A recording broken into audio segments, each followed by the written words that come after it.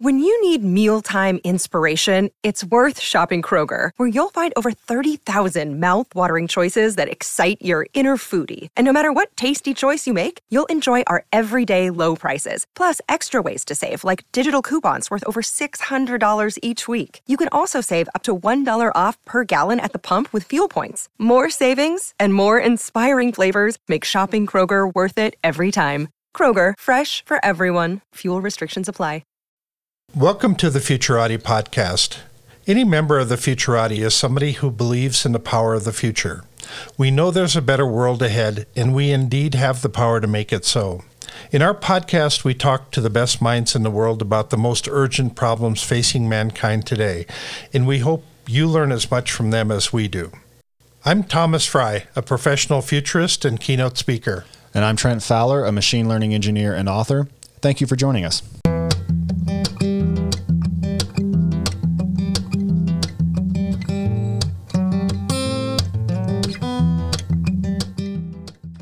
Good evening, everyone, and thank you for listening to the Futurati podcast. Tonight, we're joined by Nam Sardar.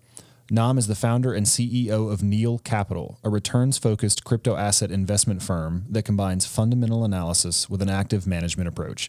She became interested in cryptocurrency and DeFi in early 2020 and has since made it her mission to help others understand blockchain technology and its potential, hedge against inflation in a sustainable and emerging asset class, and generate and securely store wealth.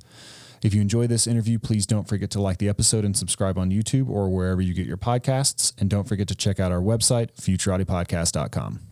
Nam, thanks so much for coming on the show. Thank you for having me. Let's hear a little bit about your background, your interests, and what brought you to working in crypto. So I've been working in finance, in the financial industry for the last 15 years. I finished my undergrad in the US at the University of Georgia in 2002, and then I studied Spanish in between, and I went to Spain to do my master's, my MBA, and I wrapped that up in 2005, and ever since, I think early 2006, I've been working in M&As, mergers and acquisitions, so as an analyst, and I proceeded from there to work in the oil and gas field, where I've been working for the last 11 years here in Oman. So my first few years I was in Spain, and then I moved to Oman 2010, 2011. And ever since then, I've been working for the Sovereign Wealth Fund of Oman. So the Sovereign Wealth Fund gathers the nation's oil revenues and allocates them to different investment opportunities. So I used to work in downstream oil and gas and large petrochemical and fertilizer projects. So when did you first hear about Bitcoin, and how did that change the course of history for you? Give us the rabbit hole story. Wow. Okay, so I'll tell you the truth. Back in 2013, my older son was diagnosed with a very, very severe form of epilepsy. Oh, no. And yeah, so he started having seizures soon after he was born. And obviously that shook my life completely. It led me down a rabbit hole to try and discover what happened to him. And the more I looked, the more I found. And it kind of took me down this rabbit hole where I was looking into the medical industry and everything that's going on with the vaccines and everything like that. So long story short, I came across a video that said that was an interview of Aaron Russo. He's a director that passed away, but he was, a well-known director, I think in the late 90s, the 2000s, I think until the time he passed. And he was talking about the Federal Reserve, and he was talking about reforming, the IRS. And he was talking about some pretty radical concepts that the powers that be weren't excited about. Right. But what happened is I distinctly remember a few words from one of the interviews that I saw, and it talked about the end goal of let's say the people that control everything, to eventually be that, we will be on this sort of a monetary system that'll be digital, and that will be fully like controlled by centralized authorities in like in every way, and that money can be turned off and on at their disposal, like whenever they feel like it. So when the whole pandemic began and it was announced on every mainstream news outlet early to 2020, I was still working at my job. But the moment I heard the news and I heard all flights getting canceled and all of this stuff going on in China, and we have a lot of Americans living here, and a lot of them had to go back all of a sudden, and like everything just came to a complete halt. Nobody knew what was going on, so I had this premonition type recurring sort of like nightmares, you could say, where I kept hearing Aaron Russo's words in my head, where all money will become centralized and controlled by these centralized authorities and turned on and off at their whims, basically. So basically, based on some kind of scoring, how good of a obedient sort of citizen you are and all of that. And it led me down this path to, I was having sleepless nights. Early 2020, let's say March 2020, when everything became official, I had completely forgotten. From 2013, when I saw this interview, till 2020, I was so absorbed by everything going on in my own life that I completely forgot about any of this. But when this happened and they made all these announcements and the whole world came to basically a halt, I said, there's something here, and I need to figure out. I basically knew that I needed to figure out an alternative to traditional banking. So that took me down like a 1-month intensive research process.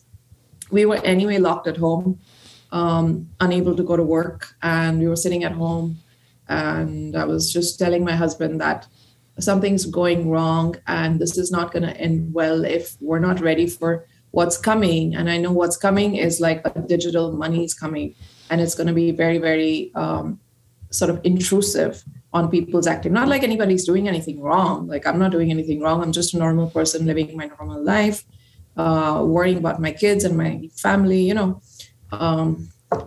but at the end of the day, I knew that I didn't want to be part of this dystopian society where you're completely controlled by centralized entities, to put it in a nice way. So I come from a tradition, being Indian. My mom and dad are Indian. We have and anywhere here in the Middle East, we have a pretty strong tradition where people go and buy gold, sometimes even silver, but gold is a very regular sort of a purchase. And you keep putting some money aside for gold on a regular basis. And I think it's a way of saying that, this is sort of like a safety net that could help us someday when, in raining days. And I didn't have that culture personally.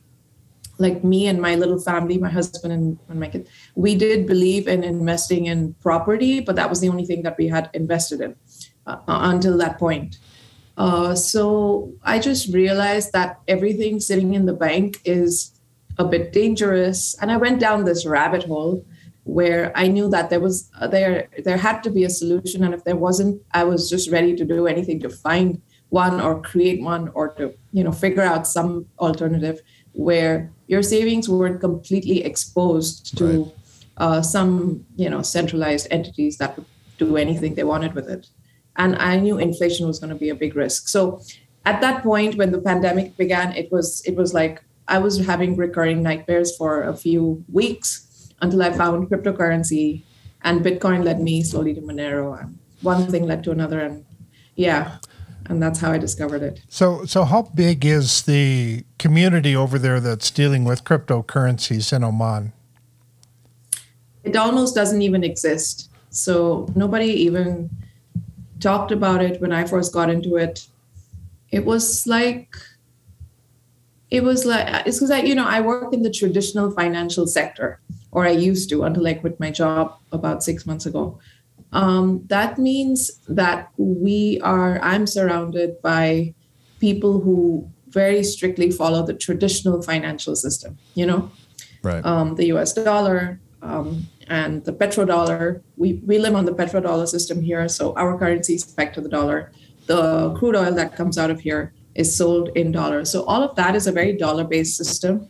And nobody ever like says, oh my God, I'm thinking of a system that could even remotely kind of question that. So no one really, like there's not even a community. But now, since I got into it, I've registered a company which is also operating here in the GCC, especially in Dubai. Dubai has all kinds of crypto regulations in place. So that now things have gotten to the point where it's all sort of in the open. There's licenses, there's authorizations, and we're doing everything in a completely regulated way, I guess you could say. So at this stage, everybody I know is trying to talk to me and make an appointment, especially my close friends. A lot of them are getting in and looking to get in. So there's I guess at this stage there is curiosity and interest, especially because inflation is starting to be felt. I find it interesting how even within one region, the awareness of cryptocurrencies and the enthusiasm for the underlying technology varies a lot country to country. So I've been doing a lot of research on sanctions evasion using cryptocurrencies. And in Iran, there are some very sophisticated operators who run these mines. They sometimes run them in mosques because in Iran, mosques get free subsidized electricity. And right now, they even have an arrangement with the Iranian central bank where they are licensed to mine Bitcoin, but they have to sell it back. And then it looks like the Iranian central bank is going to use that to try to pay for imports. So they're effectively selling oil that they can't sell directly on the open market in this more roundabout fashion. So what do you think accounts for just the country by country difference in crypto adoption? I think what accounts is what factors into who gets into crypto more than others is like your microcosm. I think to some extent your political views and how much trust in the system you have, because literally it all comes down to we're facing I guess an intersection in the history of humanity now where we do have an alternative to state-sponsored money. So back in the day, I'm not even sure when, the separation of church from state was quite polemic, was quite taboo. Right. It was considered something radical to even suggest, the state wouldn't be the center of all religious authority. But eventually that was the case, and we saw the separation of church from state, and it's widely accepted. So I think where we're going now, because of the state's irresponsible history with dealing with money and issuance of money, and it's highly irresponsible the way the Fed has dealt with the whole pandemic over the last 2 years, and it's going to have disastrous results going forward for a good part of humanity. We're going to start seeing a widespread distrust being born. So some people, I think, are early to it. Some people are later to it, but everyone's going to feel the money evaporating from their bank account. And historically, you start having food riots and revolutions when the food budget of a family exceeds about 40% of their income. So the moment you saw 40% of monthly income or annual income, any income, being occupied by food, just the food, you saw revolutions in, like you saw the Arab Spring that began because of it. The French Revolution began because you had, food exceeding a certain part of the family budget. So that's unfortunately happening in Sri Lanka right now. It's happening in Lebanon, in parts of like Turkey. In a lot of the developing world, we're starting to see disturbances. And with the sanctions now added on to this whole post-pandemic era, we're seeing the wheat supply from Russia is the largest exporter of wheat in the world. And wheat is a pretty important crop, especially in developing countries. And if you see a map, I recently presented at the Monero conference, and there's a map. If you want, I can screen share. I have my slides. It shows that a lot of the less developed countries are basically 100% reliant on Russia and Ukraine for their entire wheat imports. Right. So you imagine what happens now. These countries have their own expenses. They're poor countries. They have to sell export goods to get dollars. And then with those dollars, they buy wheat and their energy, their crude oil and their supplies. They're not, energy rich countries. And they're all getting to the point where Lebanon has literally run out of wheat just a day or two ago. So we're going to start seeing countries having bad situations with food now. And that is, whether we like it or not, it's just a bad policy right from the central bank level that has led to this. So I'm thinking that good part of humanity will slowly. A lot of people are so caught up in their day-to-day life that they're not on point with exactly what's going on. Like economists like me and you, like people who are tuned in might see these things pretty soon. But there are people that will see it because it'll affect them directly. So what I feel is the distrust of government and government's total control over money issuance will slowly be questioned over the coming months and years. And at some point, we're going to see a disconnection where the governments and the states will be the only and the sole issuers of the money we use. Like it won't just be dollars. It might be Amazon, or it might be large enterprises or cryptocurrencies that'll take some portion of humanity's transactions, out of government's total control. I don't know if I answered that question. That was a lot of great stuff. Yeah, it strikes me that cryptocurrency, Bitcoin, Monero, they're all still too geeky for the average person on the street. I mean, it's very easy for somebody to hand you a dollar bill, and then you know what to do with it. You can take it into a store. People have basically been trained from birth to work with the currency system that we already have. This has kind of come out of left field. We have no courses that we're teaching in grade school or high school or basically in college either. And so this is such a new phenomenon that the average person on the street doesn't know if they should actually be paying attention to it, and that seems to be kind of the biggest obstacle that we're facing right now is that kind of how to get your grandparents to actually think in terms of cryptocurrency. I mean, this is such a paradigm shift for them that they don't even know how to wrestle these ideas to the ground, because you mean I can just send stuff to somebody and I don't have to have anything physical? It's just something on my phone or my computer. They don't quite know how to rationalize that. Is that kind of what you're seeing over there? And is there an actual solution to this that's quick and fast? Because it looks like we're running into some major problems in the world that are going to need this solution sooner than later. I agree with you. So I was recently in India. I couldn't go to India for the duration of the pandemic, the 2020 to 22 period. So when I quit my job, I went to India because my older son, who's in a wheelchair, basically, he is looked after by my mom. My mom looks after him, and she lives in India. So I hadn't seen my mom or my son for that time. So I went there.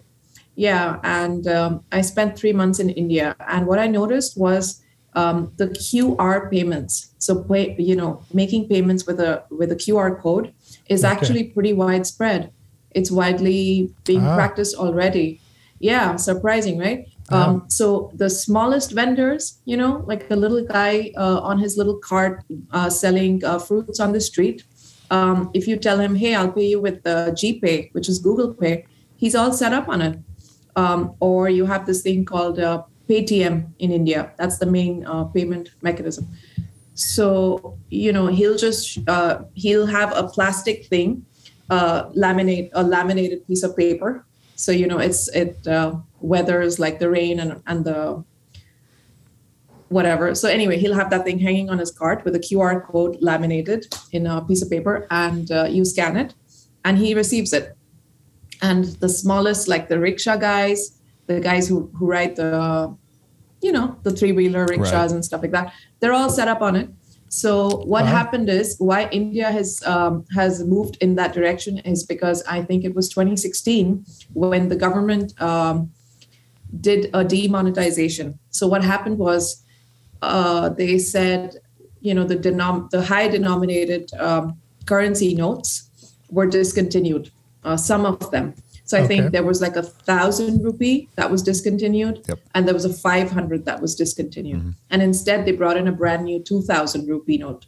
So what that did was, and I distinctly remember having traveled to India like a week after they demonetized the currency, right? So mainly large expenses, like let's say if you have a 10-day trip to India, you're going to need a few thousand rupee notes to get by with your expenses, because 1,000 is not that much in dollar terms. So that's a pretty commonly used currency note. So when they demonetized them, meaning they were no longer accepted, the prime minister himself went on television one evening at, I think, like 8 or 9 p.m.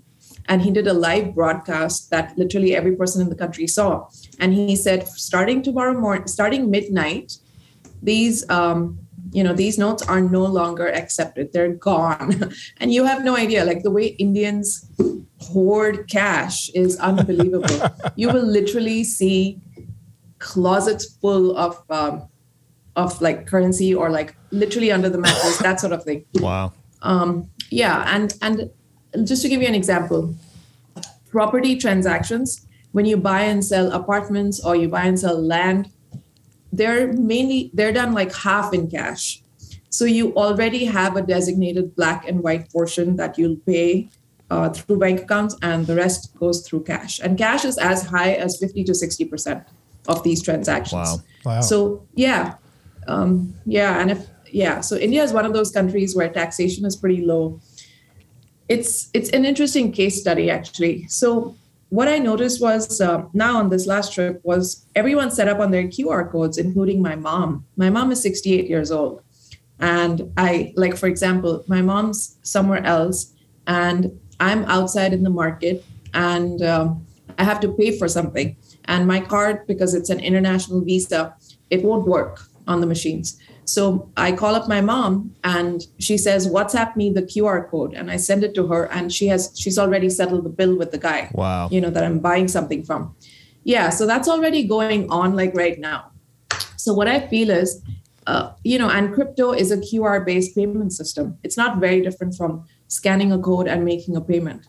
So I think if the Indian population is already set up on QRs, like you go to any vendor and you can pick up all your groceries with a QR code payment, then I don't think moving to cryptocurrencies will be that much of a leap, because we're already there. All right. Yeah, I feel like in developing countries, we're already there. In developed countries, like in the first world, I feel like it may actually, ironically, be a slower adaptation, because everybody's got a Visa and a MasterCard, and everyone's got a bank account.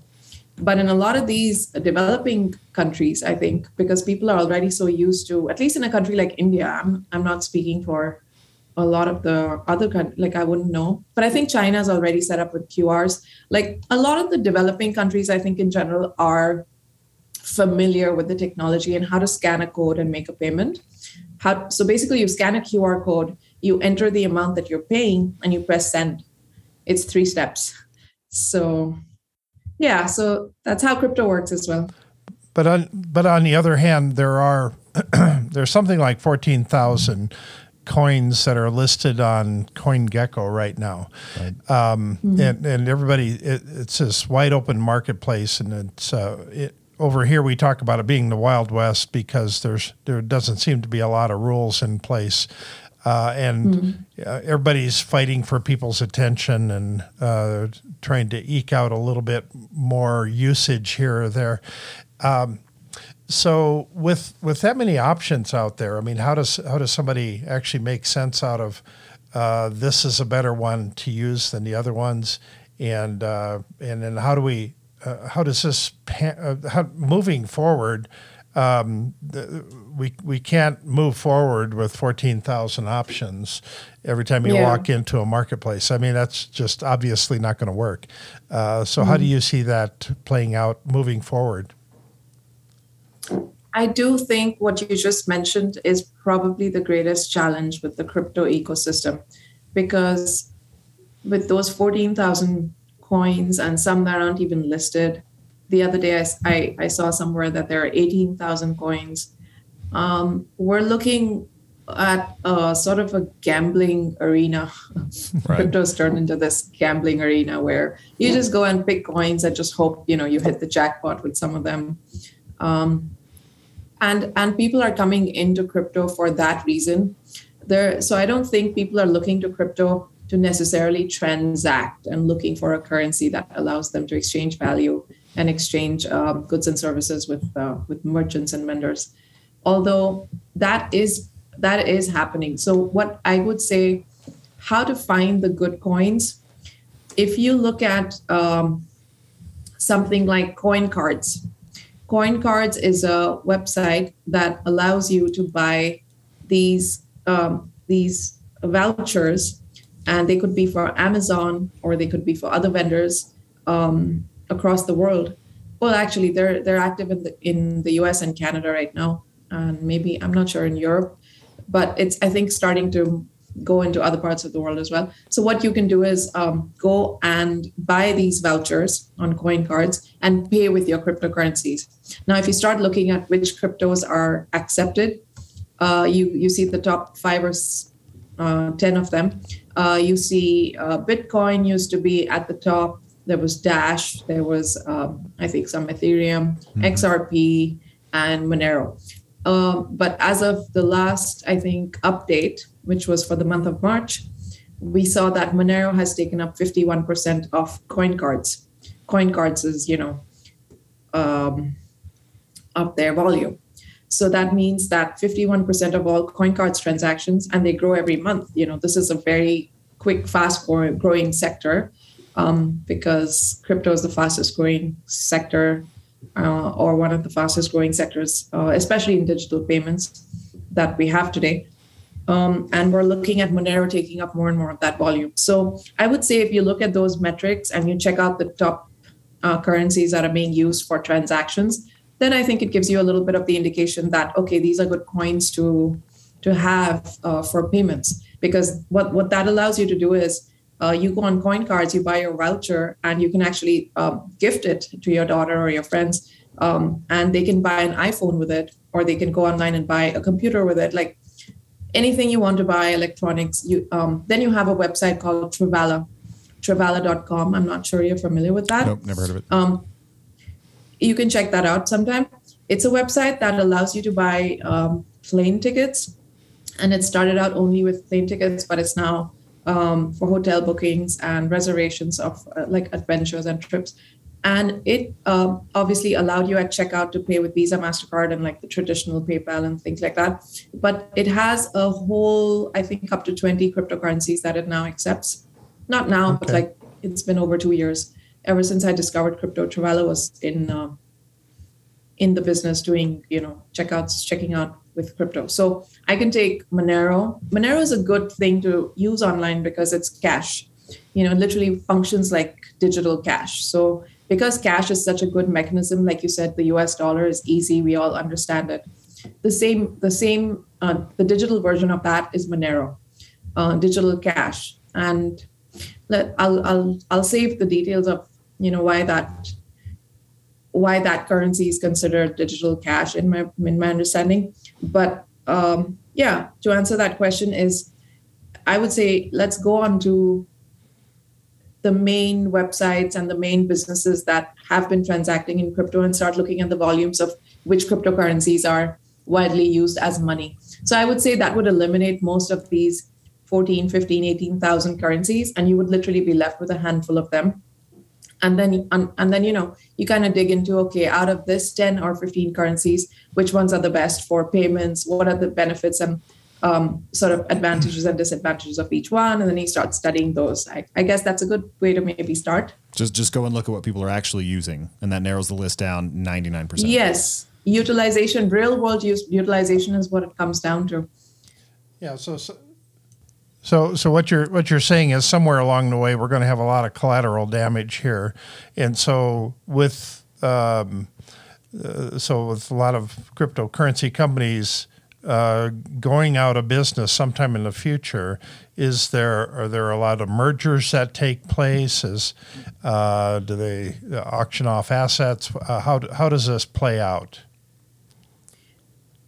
I feel that if you go on my website, neilcapital.io, okay, there is an explanation of cryptocurrencies and crypto assets.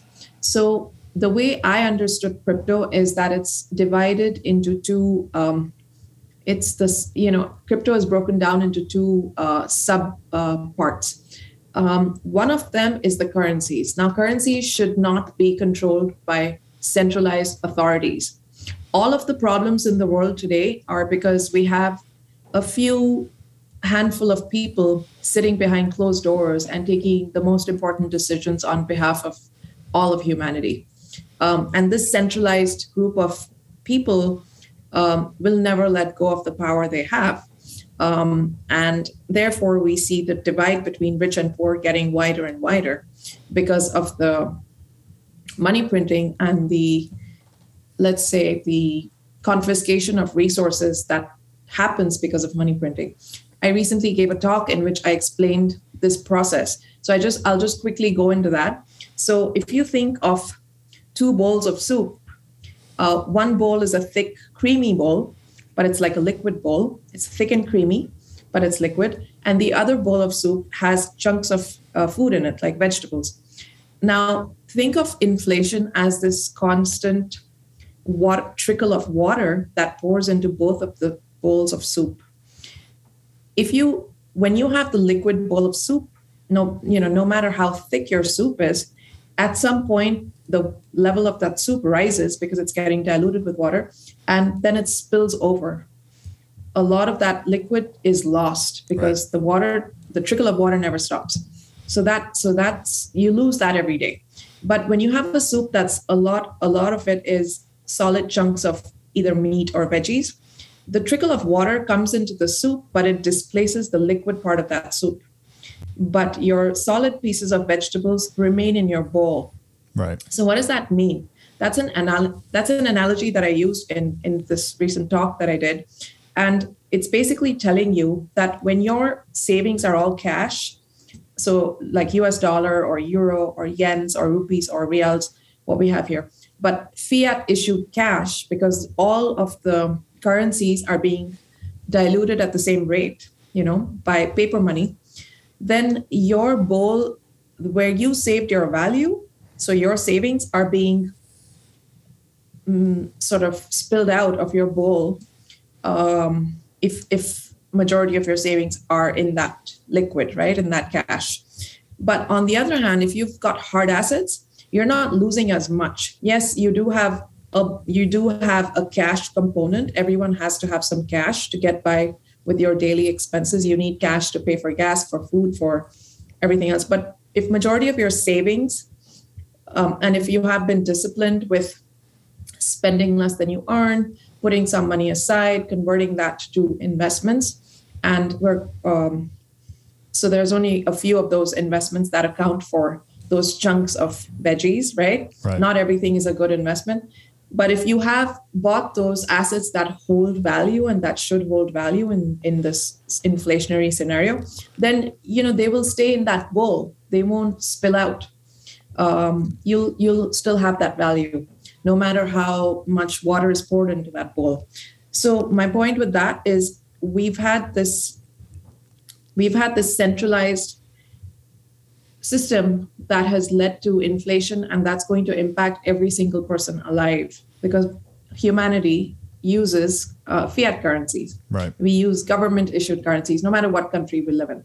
And it doesn't matter which country's chart you look at, every country's chart. I wish I had my charts ready and I would pull them up.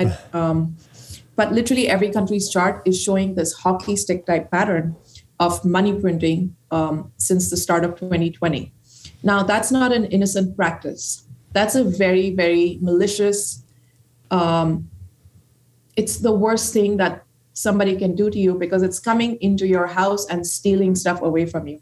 Except it doesn't happen in person. It happens because we're all forced to use this means of exchange, which is fiat currencies, to keep our life savings. And unfortunately, majority of the world's population doesn't know this is happening and they don't know how to protect themselves from it. So I can't even remember what you asked me, but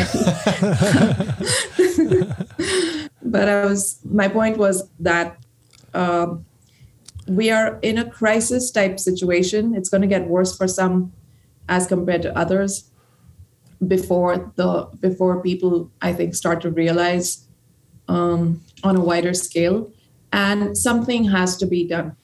And yes, so I think what I was trying to say is historically we've had limited resources like land, land property, whether residential, whether it's agricultural, whether it's commercial. And then we've had gold and silver, but the longest serving stores of value for humans that has over a 5,000 year history is gold and silver, monetary metals. There's nothing that humanity and mankind knows that has saved value as well as gold has. So that's one thing. But we're entering a digital, or we already are in a digital era. And the reason why gold succeeded as money was because it was used widely by the marketplace. Everybody, when a Roman person went to the Persian Empire, and he carried a little bag of gold coins with him, they understood each other. He didn't have to speak the same language, but if he showed the gold coin to a seller and he wanted something, he'd be able to exchange that for goods and services. So that was a currency that was accepted by everybody. It wasn't like one king from some corner of the world said, gold is going to be money because I said so. You know what I mean? It's something that the marketplace decided. So that's what we call free market capitalism. In free markets, the market decides what the value, the store of value and the medium of exchange will be. And the beauty of that is that gold is decentralized. You don't have one authority that controls it. You don't have one authority that issues it. Right. Of course, you can have wars and, they confiscate another country's gold when that country loses the war. Those were different situations. I'm talking about when the marketplace and millions of people came together and said, we're all going to sell and buy from each other with this metal, and then that became established as money. And one of the reasons it was established as money was because it was limited in supply, Right. Everything that's limited in supply maintains its value.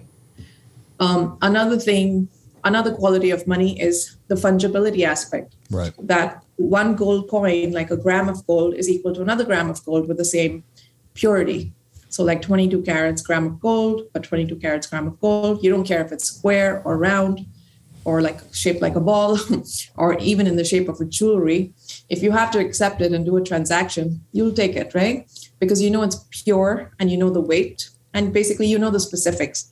So that means it's fungible, just like paper currency is fungible. The problem with paper currency and the savings that we have in bank accounts is that there's no scarcity. Because they can print unlimited amounts, that reduces what you own of the bigger pie without having, for no fault of yours, your savings are, let's say, 1% of the bigger pie of the economy. As they print more and more money, the pie gets bigger and bigger, and now your savings are not that 1%. of the bigger pie. You know what I mean? So your piece of the pie is getting smaller and smaller each day as these banksters print more and more money. And who gets that money? They get it. They and their friends. There's this thing called the cantillionaire effect. The bankers sitting in the large hedge funds and the large retail banks and commercial banks, they're given the money to loan it out to people, because we're living in a debt-based monetary system where money is created as debt, and governments have to repay that debt to the central banks with interest, and that interest is paid by the people that are at the lowest sort of rung in society. So when the bank lends out, let's say, I don't know, like $500,000 as a mortgage, that person repaying that mortgage, with every repayment, there's less money in the system. So the more we repay our debts and things like that, the economy shrinks, and that money disappears from the system. We're writing that off. And the more new debt that's created, there's more money in the system. So inflation is inherently embedded in the system. Yes. So in crypto terms, we say it's a feature, not a bug. Right. It's designed that way. So our savings are designed to lose value every day. The more we expose them to this Ponzi scheme, which is fiat currency. So I think at this stage, we're at this cross-section in the history of humanity where, if we haven't already realized it, most people are going to wake up one day and realize that they have been deceived, and that there is a very, very strong need for each and every one of us to get as diversified away from this system and into hard assets, whether that's land, whether that's gold, silver, whether that's certain types of cryptos. Now, I think my whole passion has taken me in the direction of finding out what that cryptocurrency is, or those cryptocurrencies are, and why. So, yeah. Well, I want to stick with that theme. So let's talk a little bit about what the proposed solution is. You are very famous for being an advocate of Monero and rather critical of Bitcoin and Ethereum both. I've been in the crypto space for a while. I've worked at 2 different crypto asset startups, and I'm at one now. But most of my attention has been focused on Bitcoin because it's the most famous. And then I've spent a fair bit of time on Ethereum as well because it's the second most famous. And it has all these interesting applications like smart contracts and DAOs and other things, which just as a nerd and a futurist draw my interest. Could you just briefly give us an overview of how Monero works? And you can be, relatively non-technical if you like, or feel free to dump it on our audience. They love that sort of thing. And then how it is distinct from Bitcoin. Like, why is it that you think Monero is the winner of the crypto asset wars? It's the one that is the real form of digital cash that will solve these problems you've been alluding to. This episode is brought to you by La Quinta by Wyndham. Your work can take you all over the place, like Texas. You've never been, but it's going to be great because you're staying at La Quinta by Wyndham. Their free Bright Side breakfast will give you energy for the day ahead. And after, you can unwind using their free high-speed Wi-Fi. Tonight, La Quinta. Tomorrow, you shine. Book your stay today at lq.com. I'm not going to be able to share slides, right? Like, they're not going to be visible. Well, you could, but nobody would be able to see it. Right. Yeah. For us. Okay. Let me share some slides with you if you don't mind. It'll make it easier to. I'll just describe it to them. I will lovingly describe the slides as they come up, so on, like an old timey radio personality. I went into why cash has been important, why we all trust the dollar bills, and why what is the positive, like why we should be using cash. I'll pick up from that point, and then we'll go into digital cash. So cash has certain advantages against Visas and MasterCard, and that's also cash. Basically, it's all the same cash. It's just the method of utilization. But actual cash transactions are private and secure. They have no associated costs, so there's no 3% fees associated with it. There's no data leakage, so the two parties transacting are aware of what was purchased, what was sold, and the other details related to the transaction, how much the value of the transaction was. Cash also allows liquid, immediate access to funds. There's no third-party involvement. There's no debt, and it's a method of instant settlement. So then we come into this. You asked me why Monero and not Bitcoin. Right. So one of the key properties of cash, I hope you're able to see this. Yeah, we can. Fungibility. Yeah. It's fungibility, which basically means that if I were to offer you two $20 bills and you had to choose one, you wouldn't care that, I gave you a particular $20 bill, or you wouldn't be like, oh, Nam, I only want this one in your left hand, right? Or something like that. You wouldn't care because the utilization is exactly the same.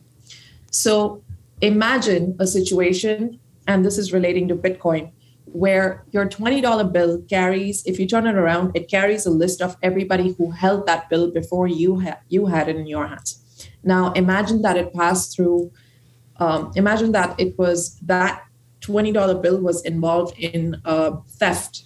It was stolen from somebody, and then it landed in your hands because the thief went to the shopkeeper, right, or the grocery store, and he paid with it, and then he gave you change back, and you got that $20 bill. So now your name gets added to that $20 bill. So that's basically what a Bitcoin transaction is. A Bitcoin transaction has this from the start of the time, from the starting of or from the origin of that Bitcoin, from the time the miner mined it.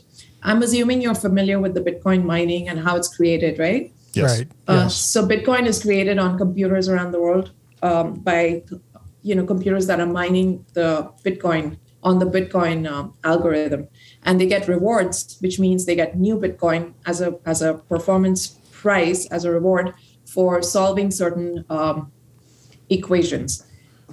So when they get that Bitcoin, the miner, that's a virgin Bitcoin, meaning it's got absolutely no history attached to it. Right. But as it proceeds through the marketplace and it's used in different transactions, that Bitcoin takes on the history of every transaction that it's ever been involved in. So it's like a dollar bill would have the name of every person that held it before you since the time it was minted at the minting place, the government's mint, or the wherever they mint the money or they print the money. So if that was the case, and if that dollar bill had been used in, like, let's say a theft or in the sale of drugs or something like that, you wouldn't want to pay the whole dollar for it, or the whole, you would say that $20 has lost some value, or right, it's a bit tainted, and I will only give you 17 for that. Give me the $20 bill, but because it's not a clean one, I'll just give you 17 for it. So we would be in a scenario like that,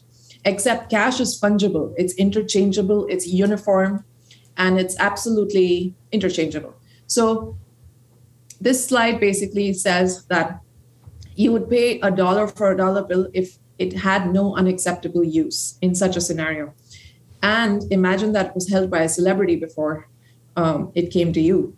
Then you'd be like, oh, wow, I don't know, Madonna or somebody famous who's not alive, like Kobe Bryant held this dollar bill before me. I'm just going to hang it in my living room, or I'm going to keep it and not even sell it. Or if you let go of it someday, you'll sell it for more than what it's worth, or what its face value is. So a strange scenario like that is where Bitcoin puts us, because it's not fungible. Could I just briefly summarize that? Because if people aren't looking at the slides, like, it might be kind of hard for them to hold the picture in their mind. Sure. So one of the things we want in a money is fungibility, where each discrete unit is indistinguishable from another unit. So it's, Yes. a dollar is always a dollar, and you can trade a dollar for another dollar, and it never really matters. And you painted this picture wherein if each dollar carried with it its prior history in the way that Bitcoin UTXOs do, then it could be the case that individual units are not interchangeable with each other. If a dollar had been used for a drug transaction, it might only be worth 75 cents. Or if it had been held by a famous person, it might be worth, $1.75. So the fungibility property would have been broken, and that would compromise its usefulness as a money. Yes. Okay. Absolutely. And the case you're making is that Bitcoin does exactly this thing. the distributed ledger that tracks all the addresses that have ever held it and every transaction it's ever been involved in breaks that fungibility property. And I assume we're going to say Monero doesn't. I assume that's the punchline. Yes, Monero doesn't. Okay. So cryptocurrency is such a fast evolving space that technology has improved, and it's unfortunate that so many people are stuck on. And it's like saying people that are stuck on Bitcoin. It's like saying, cell phones are such an amazing technology. I'm just going to hold on to this Nokia for the rest of my life, and he's completely going to discard the fact that you have iPhones and Samsung Galaxies right now that do a lot more than Nokia's did. But I love my Nokia, and I'm just going to, hold on to it forever. That's what's going on in the crypto space with the whole Bitcoin mania, because there's only so many of them. Could you tell me how it is that Monero avoids dragging that history around with it? Does it? I mean, I don't know much about Monero, really. I was looking over the white papers a little bit in preparation for this interview, but I really haven't taken a deep look at it. So does it just mechanistically not have a distributed ledger? Does it have a privacy layer that's so good that the distributed ledger does not allow you to track it over time, or you can never tie it to an address? How is it that it maintains fungibility in a way that Bitcoin does not? Okay, so there are three very technical aspects to Monero. It's a completely distributed ledger, and it's completely decentralized. The beauty of Monero is it's even more decentralized than Bitcoin. And why do I say that? When Bitcoin originally came out, every human being was supposed to be able to take any computer they had lying around their house and mine Bitcoin with it. Right. It gave you, me, and the guy pulling a rickshaw in some little town in India an opportunity to mine that currency. And each one of us, every human being, could turn into a central bank, essentially, right, and create that currency in a completely decentralized fashion where there was no single point of failure, right, and there was no single centralization of authority, with millions and millions and millions of nodes, running that algorithm. Well, what happened was, a few years into Bitcoin's creation, Bitcoin was there were these machines called the ASICs, mm-hmm, that are Chinese manufactured mining computers that came into the market, and they use every component of that computer only to mine Bitcoin. Right. So imagine the hash rate that you were getting from a normal computer. That normal computer literally went out of the race, when the ASICs took over. Right. So the algorithm of Bitcoin was susceptible to being taken over by ASICs. And literally it put the CPUs, meaning like the normal laptops and the desktop computers that we all had, it put them out of business. Like, they became useless at mining, because the ASICs, what they did was every tiny little component in that machine was purposed to mine Bitcoin only. So unfortunately, that led to a centralization of Bitcoin mining, where now what you have is these humongous large mining farms where there's millions of computers under one roof. And those, obviously that's a multi-million-dollar investment, and they will have to, they will have to comply with regulations. So they come under regulatory pressure because they've become such large centralized authorities. Some of these companies trade on the stock market, like Red Hat from Canada. Yep. I don't know if you're familiar with it, but it's a publicly traded stock, and it's a Bitcoin mining company. They have large ASICs farms, and they have a good electricity cost arrangement in Canada, and that's all they do. So when you have a company that's listed on the stock exchange that's mining Bitcoin, I mean, it's very easy to shut it down. Right, you know what I mean? Yeah, of course. It's not the same as going into millions and billions of people's basements and telling them to shut down their computer, which is impossible to do, which is what Monero does. So Monero has an algorithm which is resistant to ASICs. It's called RandomX. And that allows it to maintain decentralization and not have these centralized pockets of mining. So it's superior in that sense. And the privacy aspect of Monero comes from I believe there's three different technologies. There's ring signatures. Ring signatures is now I'm not going to go into the technical aspects because it's just a little bit too technical for me. But there's ring CTs. Then there's let's just say there are three different technologies that have evolved much after, a few years after Bitcoin was created. And they allow for the obfuscation of the sender, the receiver, and the amounts. So there's three things that Monero does. The sender, so whoever's sending the transaction, sending that money, is not visible on the blockchain. Whoever's receiving it is, again, not visible on the blockchain. And the amount is not visible on the blockchain. So how much was transacted is not visible. So that's the beauty it's basically the beauty of cash that is taken to digital form. Because when the sender, the receiver, and the amounts are not visible, you basically have an obfuscated blockchain and in place of Bitcoin's transparent blockchain.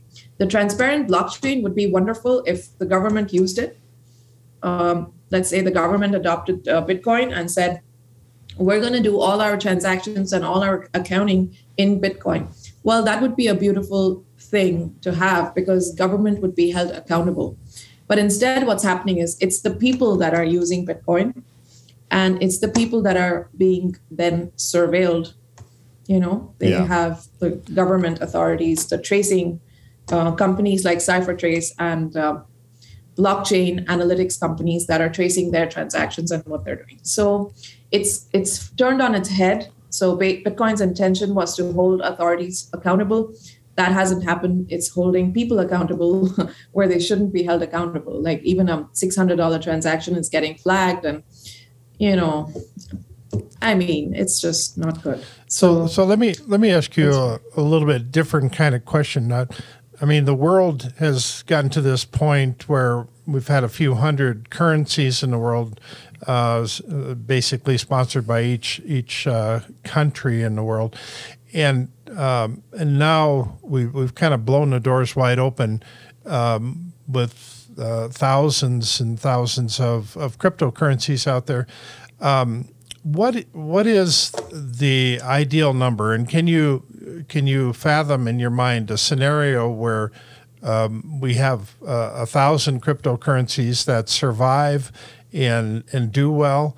I'm thinking of maybe each one carves out a little niche because they're better at creating loans for this, or they're tied to the fashion industry, or maybe they're tied to the insurance industry, or maybe they're tied to some other industry. But so each one could carve out their own separate niche. And if, in fact, all of the cryptocurrencies start collapsing and we get down to just like a dozen of them remaining, then isn't that the same as having a central authority like we have right now with Federal Reserve Bank and central banks around the world? Don't we run into that same kind of problem? Doesn't it kind of work its way in that direction? So a lot of these cryptocurrencies that you mentioned are proof of stake coins. So far, we've been discussing proof of work coins. Right. And that's where I draw the distinction in the ecosystem, the cryptocurrencies and the crypto assets. So far, I think most of our discussion was focused around cryptocurrencies, currencies that can be utilized to exchange value for goods and services. But when you talk about crypto assets, which is the vast majority of these, tokens that you see listed on CoinGecko, they're crypto assets. So what they're doing is there might be a game that some people like to play, some young people, and they go online and they play these games. And then there's a company that created that game, and they say, okay, you can win this gaming coin if you get so many points on your game. So a lot of them are, things like that. So I don't see them ever being money or anything remotely close to that. They're in centralized hands, little companies, startups that are creating these electronic games to keep people busy. And they obviously have a lot of people interested in playing those games. So they give them these tokens, and that makes their game more popular because their token is trading online for some value, like 5 cents or whatever. But it keeps the people interested, and they keep playing those games so they can win more tokens and so on and so forth. But that's a completely different side of crypto. That's like a side of crypto where you have these small little startup companies that have like proper teams, like you'll have a chief technology officer and you'll have a CEO and all of that. It's a completely centralized authority. And they've created this company and this is what they do. Then, like you said, there might be a company like Ava that's doing loans, housing loans, or there might be a company that's going into the insurance side of things and monetizing and tokenizing their products on crypto tokens. Not crypto is so the word crypto has been distorted. Cryptography basically comes from like a Greek word that that talks about obfuscation or sort of hiding something. But none of that is happening with these proof of stake coins. They're just centralized little companies that issue their own coins and they start trading all of a sudden, and people buy and sell them and hoard them. And a lot of them have a valid use case. To me, the most valid use case is you get into a good project where they're trying to solve a real world problem in the financial industry, and they allow you to stake that token. And you can get up to 15-20% staking those tokens. And in addition, over time, if you've held it for a while and staked it, staking is basically like earning interest on your coins. So if you hold them, then eventually when the project improves and the market situation improves, you actually get a price appreciation and you get your interest, which is your staking yield from holding that token. So you get a double benefit. So I see the use case of those types of proof of stake coins in that area, like in replacing certain functions of the traditional financial industry, maybe insurance, maybe loans, maybe a lot of these financial products that a lot of these crypto companies are coming up with. But currencies are a completely different thing. Cryptocurrencies, there's a few of them. There's the Bitcoin forks. Bitcoin had these internal wars about the block size a few years ago, 2017, 18, I think. And they took the Bitcoin code and a lot of different coins came out of that. So there was Bitcoin Cash, Litecoin, BSV, and so BSV, Litecoin, Bitcoin Cash, and there's Bitcoin, the original Bitcoin. So those coins are still being used in a lot of places. Like depending on which country you go to, a lot of people just use Bitcoin Cash. So those are currencies. They're serving the purpose of buying and selling. Like you go to a restaurant, you pay with that. I see that as its own use case, right? A use case where you exchange those tokens in the real world and you get things of value in exchange for that. So Monero comes in that category. Monero is not a fork of Bitcoin. It's an original code base. In fact, we don't even know who wrote the white paper of Monero because it was written by an anonymous, an anonymous author. Interesting. In very similar circumstances, who disappeared after issuing the white paper. He just disappeared. So a lot of people made a comparison and actually studied the Monero white paper and the language and the the language used in that, and the grammar, and analyzed the not handwriting, but like just the method of writing the white paper with the Bitcoin white paper, and I found a lot of similarities. And it's not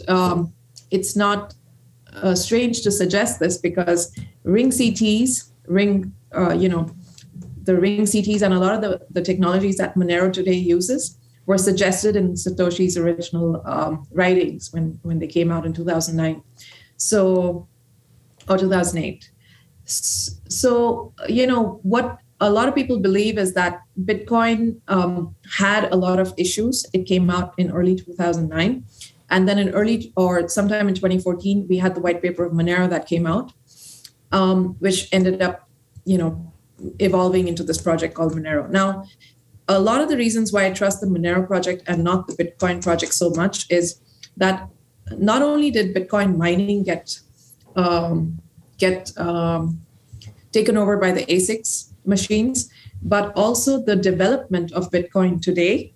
They keep saying they're going to have a privacy layer incorporated into Bitcoin, and they're going to do this and that.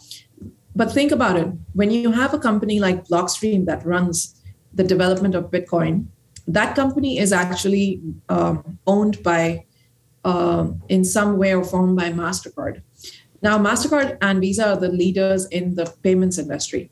Why would they ever, allow for the technology to develop in a competing protocol that would threaten their market share? That would never happen. So you can see that you just gotta follow like the trail of money. I think the funding. Who funds the Bitcoin development today? It's a party that has no interest in seeing Bitcoin succeed as a payment mechanism. On the other hand, Monero is being funded through community donations.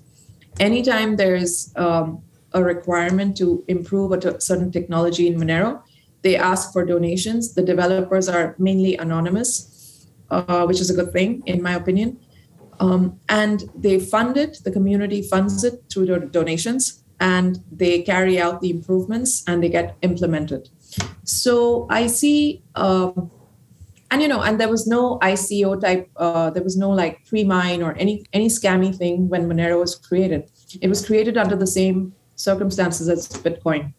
And if you see the supply schedule, it's very similar to Bitcoin. So to answer your question, sir, when you have such a large ecosystem with probably like 18,000 coins, you need to first distinguish between all of those, gaming coins and staking coins and this and that and insurance and loans and all of those coins that are proof of stake, that are basically startup companies that call themselves cryptocurrencies, but it honestly has no relationship to a completely decentralized cryptocurrency that is a currency that is mined on thousands and millions of computers globally.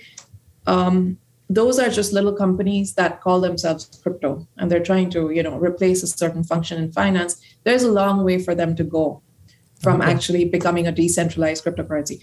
Well, on the other hand, you actually have these other cryptocurrencies that are mined, and they're actually decentralized to varying degrees. Bitcoin, you could say, is decentralized to some degree, not fully.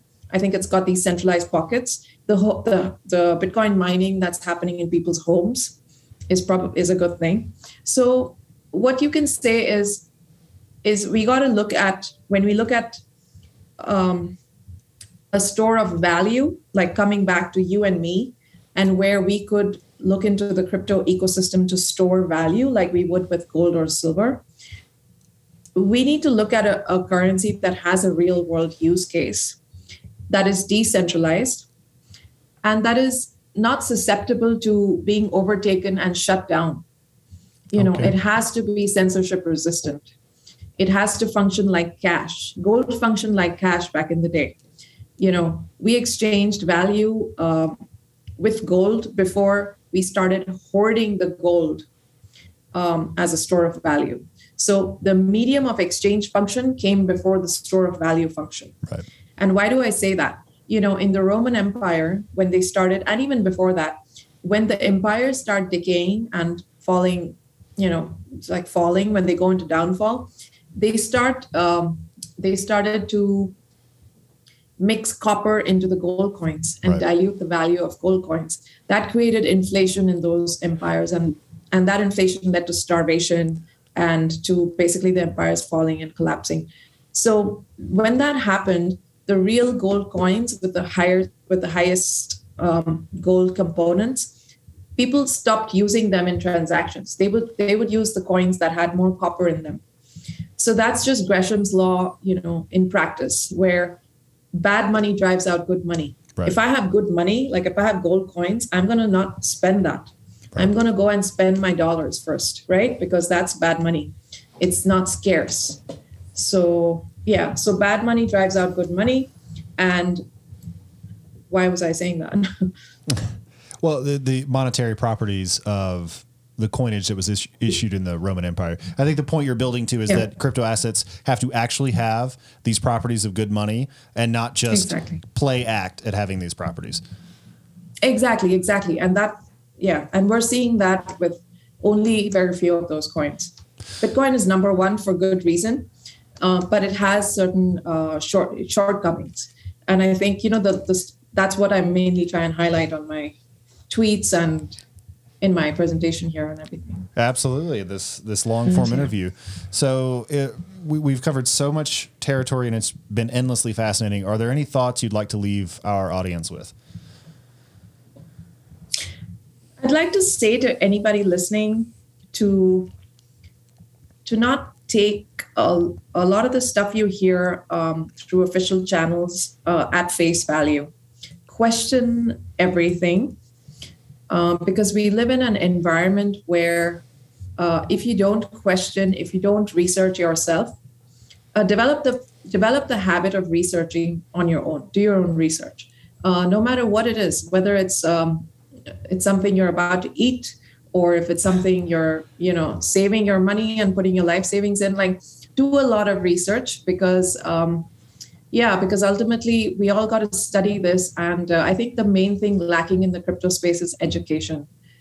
And that will probably help us all get quickly adopted into this new system. And hopefully that system will help liberate a lot of people. That's my hope. Nam, thanks so much. Yeah, this has been great. I really appreciate you taking the time and actually going into a lot of detail and explaining these things that are very, very difficult concepts for most people to get their mind wrapped around. So thank you very much.